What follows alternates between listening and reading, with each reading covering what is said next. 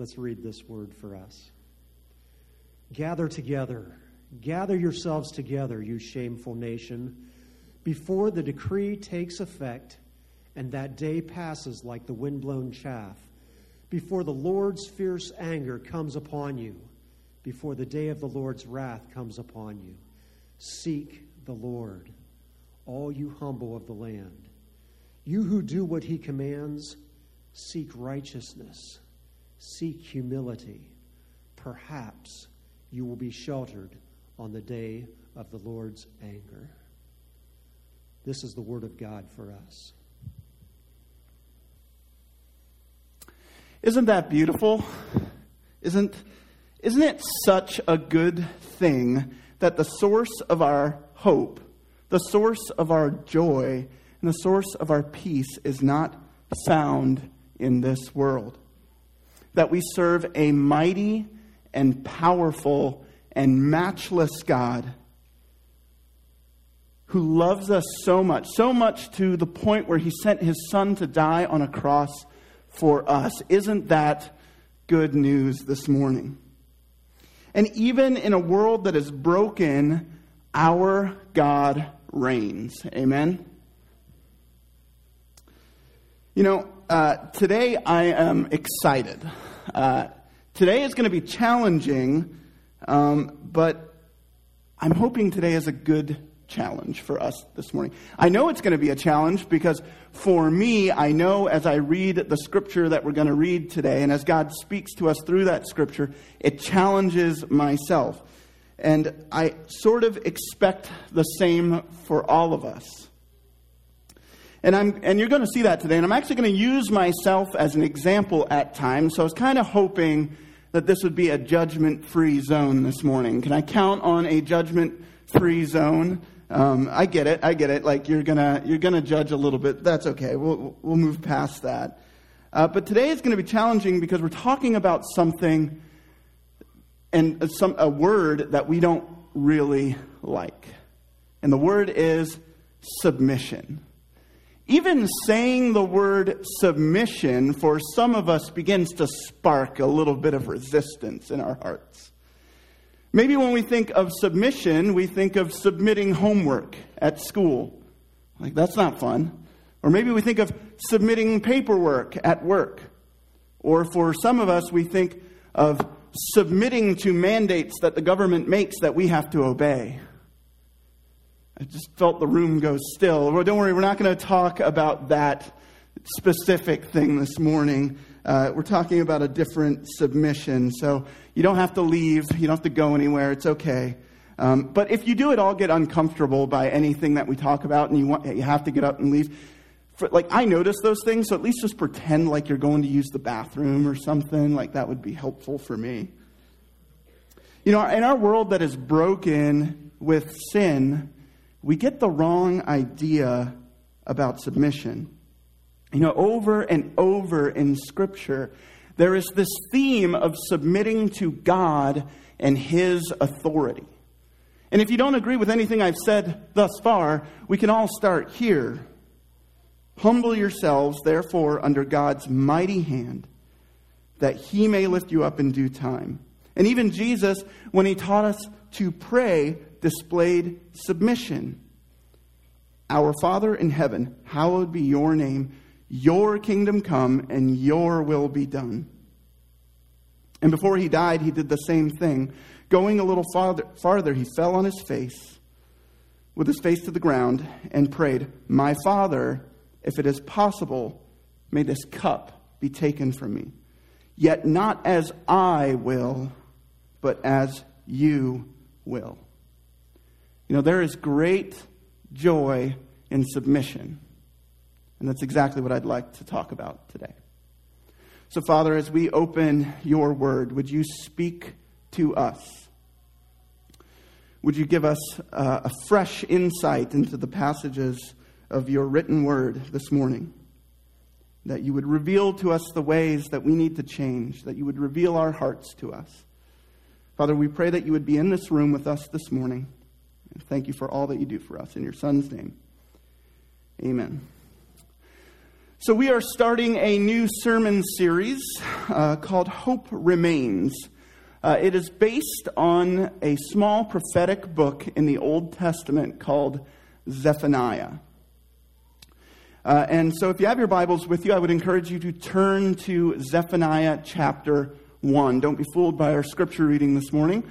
Turn to Zephaniah chapter 1.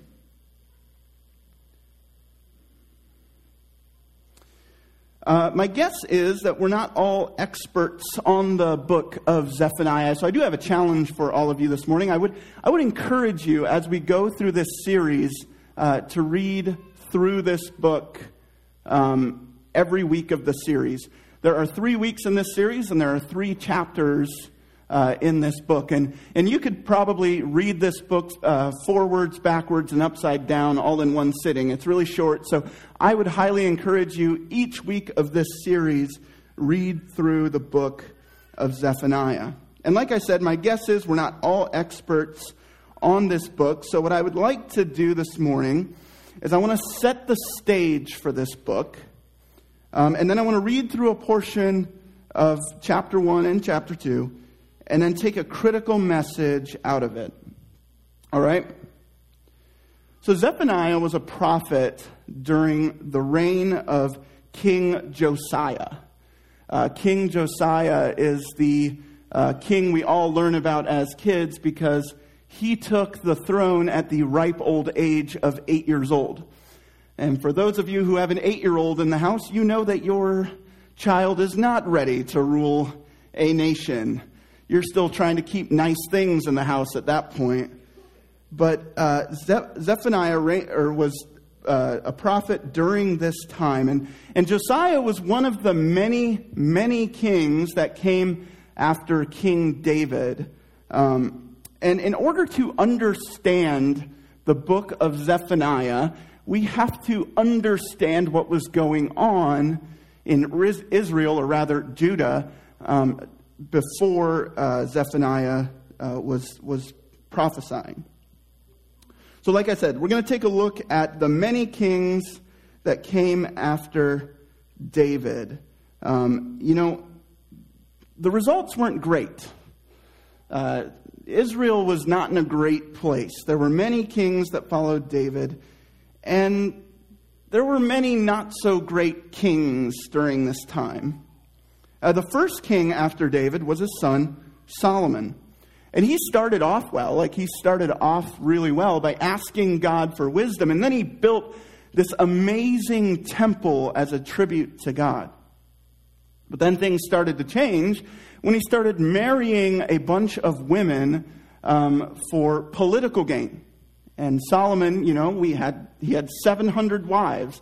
And with that came gods from other areas that those women would bring in. And Solomon began to adopt these gods. And he also started incorporating slave labor, and he gained much wealth. And if you would look to see how a king is supposed to be ruling in Israel, he is far from it by the end of his reign.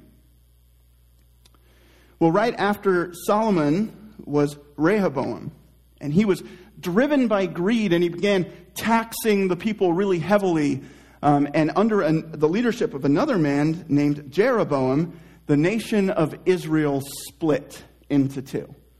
There was the northern kingdom of Israel with the capital Samaria, and there was the southern kingdom of Judah with the capital Jerusalem.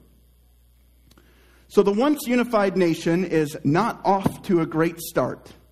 And things just go from bad to worse. Both Israel and Judah had about 20 kings. And the Bible actually has some criteria that they hold them to in order to see if they were good kings. So we're gonna look at that criteria to see how many kings were good. So the first one is, did they worship the God of Israel alone? Number 2 was, did they rid Israel of idolatry? And number 3 was, were they faithful to the covenant? Well, Israel, like I said, had about 20 kings, and all of them were bad news. None of them were good. They were 0 for 20 on good kings. Judah also had about 20 kings, and only 8 of the 20 were considered to be good kings, which King Josiah was actually one of those kings. So Israel and Judah are not doing so great.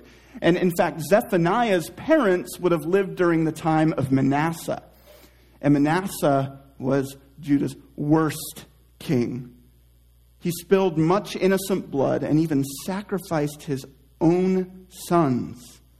And the only hope that Israel seemed to have is if the right king sat on the throne.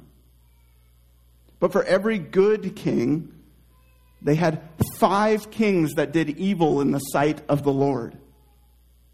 Spilling innocent blood and worshiping other gods, Israel and Judah had entirely lost their way. They were swallowed up in idolatry and completely abandoned, forsaken the God that saved them. And as we read through this story, and all these stories of these kings, we think, when is the right king going to sit on this throne? So this sets the stage for Zephaniah, because God sends a message through Zephaniah. And because Judah was so far gone, it was a message of destruction. You know, I was actually joking around with John the other day, and I said, you have me opening this series with Zephaniah 1, and the title of this sermon series is Hope Remains. Well, if you have ever read through the book, or through the Zephaniah chapter 1, there doesn't seem to be much hope there at all. And I'm actually going to read a portion of it, and I want you to know Zephaniah chapter 1 reads like this almost all the way through. So we're going to together read Zephaniah chapter 1, verses 1 through 9. And what I want you to do, I want you to hear the weightiness of God's judgment because of Judah's idolatry. So let's read this together. The word of the Lord came to Zephaniah, son of Cushai, the son of Gedaliah, the son of Amariah, the son of Hezekiah, during the reign of Josiah, son of Amon, king of Judah. I will sweep away everything from the face of the earth, declares the Lord. I will sweep away both man and beast. I will sweep away the birds of the sky and the fish in the sea and the idols that cause the wicked to stumble. When I destroy all mankind on the earth, declares the Lord, I will stretch out my hand against Judah and against all who live in Jerusalem. I will destroy every remnant of Baal worship in this place, the very names of the idolatrous priests, those who bow down on the roofs to worship the starry host, those who bow down and swear by the Lord and also swear by Molech. Those who turn back from following the Lord and neither seek the Lord nor inquire him. Be silent before the sovereign Lord, for the day of the Lord is near. The Lord has prepared a sacrifice, and he has consecrated those he has invited. On the day of the Lord's sacrifice, I will punish the officials and the king's sons and all those clad in foreign clothes. On that day, I will punish all who avoid stepping on the threshold, who fill the temple of their gods with violence and deceit. This is how all of Zephaniah chapter 1 reads, by the way. Like it is a message of destruction to the nation of Judah. So do you feel how serious the situation is? And I believe the nation of Judah teaches us a valuable lesson here. And God teaches us something about idolatry. Idolatry is treason against God. So let's take a moment and talk about idolatry. Let's take a moment and define it as well, because some of you may be thinking, well, if idolatry is treason, I definitely don't want to be doing that thing. So we're going to go ahead and define it for us this morning. The working definition of idolatry is letting anyone or anything other than Jesus sit on the throne of our hearts, or letting anyone or anything make all of the decisions for our lives other than Jesus. You know, I've actually been taking a course at Rosedale Bible College. It's a course on counseling. And one of the things that I've learned in this is how easy it is to let our desires rule our lives, to sit on the throne of our hearts. And we actually even have a diagram we use to draw it up. So I want to show you that this morning. I want you to picture your life as a tree. Picture your life as a tree. And what do all trees need in order to stay standing or to absorb water and nutrients and life? They need roots. Well, I can think of no better root for your life than for Jesus to sit on the throne of your life. But here's where things start to get a little bit tricky. We also all have desires. And it might not even be bad desires. Like, you can have good desires. All of us can have desires, and they can be good or bad. And like I said, I'm going to use myself as an example here. So again, this is the judgment-free portion. One of my many desires is I like to watch football. I love to watch football. On Sundays after church, one of my favorite things to do is go watch football. Now, is there anything wrong with me wanting to hopefully watch the Browns destroy the Patriots today? No, I don't think there's anything wrong with that. In fact, I think that's a good desire. In my mind, that's a very good desire. But my family knows that I like football. My friends know that I like football. Everybody knows that I like football. However, when the desires change to what matters most to us in the world, then these desires are making its way to the throne of our hearts, which is idolatry. Anyone or anything other than Jesus sitting on the throne of our hearts. But what happens next is ugly. Just like the nation of Judah, things went ugly when they put other things before God. Things get ugly for us too if we put anything before Jesus. And it's easy to see when something other than Jesus is ruling our hearts. Matthew chapter 7, verses 16 through 18 says, "By their fruit you will recognize them. Do people pick grapes from thorn bushes or figs from thistles? Likewise, every good tree bears good fruit, but a bad tree bears bad fruit. A good tree cannot bear bad fruit, and a bad tree cannot bear good fruits." If our lives are the tree, and who's ruling our hearts is the roots, you will be able to tell if your desire is an idol based on the fruit that your tree produces. Maybe one Sunday afternoon, Raquel doesn't want me to watch football. Maybe she wants to go for a walk instead and talk about our marriage, talk about our lives. And I get angry. I get upset. "Honey, don't you know that the Browns only play once a week? Don't you know that we don't have a DVR and I can't record the game? Don't you know that this is something I look forward to each week?" Maybe the Browns lose and I get even more upset. Because this is what's sitting on the throne of my heart. This is what's making the decisions for me. And now all of a sudden all these bad fruits start to come out. And you're thinking, well, Jeremy, just watch the game and don't get mad at Raquel if she doesn't want you to. Well, the anger is not the problem. What is the problem? The roots to my tree are bad. Something other than Jesus is sitting on the throne of my heart. And that's the problem. Well, maybe for you it's different. Maybe your desires are different. Maybe you don't have a desire to watch football. Maybe you're thinking, Jeremy, you're being a little overdramatic with this football thing. Oh, I get it. I'm using an extreme example on purpose to try and illustrate this. But I really want us to understand that anyone or anything can sit on the throne of our hearts.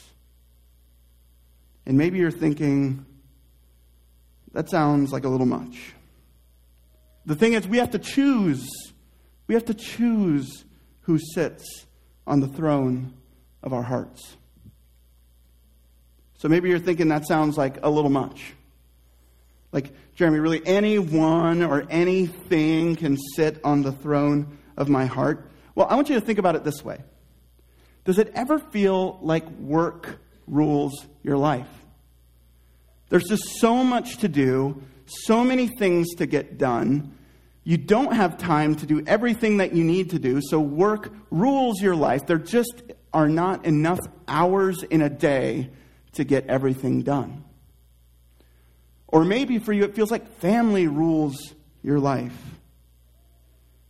And with Christmas and Thanksgiving coming up, and there's so many people to see, so many things to do. And the kids are starting basketball, and there's a Christmas banquet coming up, or a Christmas party, or a Christmas program. Like, it just feels like there's so much stuff, and it just feels like it's ruling your life. And I want to be clear, again, these desires aren't bad desires. I think they're good desires. It's good to desire to get things done. It's good to desire to spend lots of time with your family. Like, those are good things. But what I'm trying to show you is how easy it is for something else to fill that spot that Jesus is supposed to be at. How easy it is to let something other than Jesus take the place where he is meant to sit. And we actually have to choose. We actually have to choose. Because if we don't, something else will just come. If we don't put our desires or our plans in the right place, they will come and they will sit on the throne. And church, hear me this morning. If we don't choose who sits on the throne of our hearts, we will be lost in idolatry, completely forsaking the God that saves us. But here's the tension. Our desires sitting on the throne of our hearts is kind of like us sitting on the throne of our own hearts. And when we sit down, it feels kind of good. We kind of like to sit on the throne of our own hearts. We like to decide what we do with our time, what we do with our money, how we treat other people. We like to decide those things. And we like the feeling of control that we have. But here's what I know. I turned 28 just 2 weeks ago. And for some reason, this birthday, it hit different. It hit different. It was hard. And the thought that kept going through my mind was, Jeremy, you have been an adult for 10 years. And I get it. Some of you guys are like, Jeremy, I have grandchildren that are older than you. I have great-grandchildren older than you. I've been an adult for 30, 40, 50, 60 plus years. I get it. I'm still young. But what I know now, after 10 years of being an adult, and what I've learned about adults, is we really don't know what we're doing. Yeah, maybe we've learned a few things since becoming an adult. Maybe there's some things that we've learned. But we just really don't know what to do about life-changing decisions. Decisions that'll change our spiritual lives, our family lives. What to do about that friend that came to you and said their life is falling apart and they need help. What to do about the poor, the needy, the broken. We just really don't know. We just really don't know what we're doing. So where does that leave us? What do we do next? Well, the scripture actually tells us in Zephaniah chapter 2. So flip there. Zephaniah chapter 2. Verses 1 through 3. Gather yourselves together, you shameful nation, before the decree takes effect. and the day passes like a wind-blown chaff, before the Lord's fierce anger comes upon you, before the day of the Lord's wrath comes upon you. Seek the Lord, all you humble of the land, you who do what he commands. Seek righteousness, seek humility. Perhaps you will be sheltered on the day of the Lord's anger. So what is the best thing for us to do? To submit, to humble ourselves, to stand up, and to let Jesus take the rightful place as the King of our hearts. You know, he has bought you with a price. And he paid the penalty of death on a tree to sit on the throne of your heart. He is the one to rule the throne of your heart, and him alone. I get it. We all have desires. So who sits on the throne of your heart? Is it you? Is it something or someone else? Do you need to submit and let Jesus take his rightful place? You can choose to do that. All of us have the choice to let Jesus take the rightful place. We can choose now, or it can happen later by force. Because what does the Bible say? One day every tongue will confess that Jesus is Lord. One day every knee will bow. One day every tongue will confess that Jesus is Lord. And I don't mean that in a heavy-handed sort of way. I don't mean that to sound threatening really in any way. I only mean it this way. Jesus wins. He will be victorious. Because the truth is that King Jesus will reign. Our God is the one who has won. And he is and has been and will forever be. So church, here is the hope from Zephaniah chapter 1. Our God will be victorious. Our hope is found in him alone. To him be the glory forever and ever. After the service, maybe for some of you, you find that Jesus isn't ruling your heart. Something or someone else is. Well, I would encourage you to come to the front over here. There'll be members from our prayer team that can pray with you. So, Father, this morning, we thank you for your word. We pray that it would make a big impact into our lives, to change the way we walk, the way we speak. And as we go about our days in life, I pray that the gospel would be on our lips, that we would share the good news of the hope that we have in you. That while we may not know what to really do, you do, Father. And you are a good and loving Heavenly Father. Father, it is in your Son's matchless name that I pray. Amen.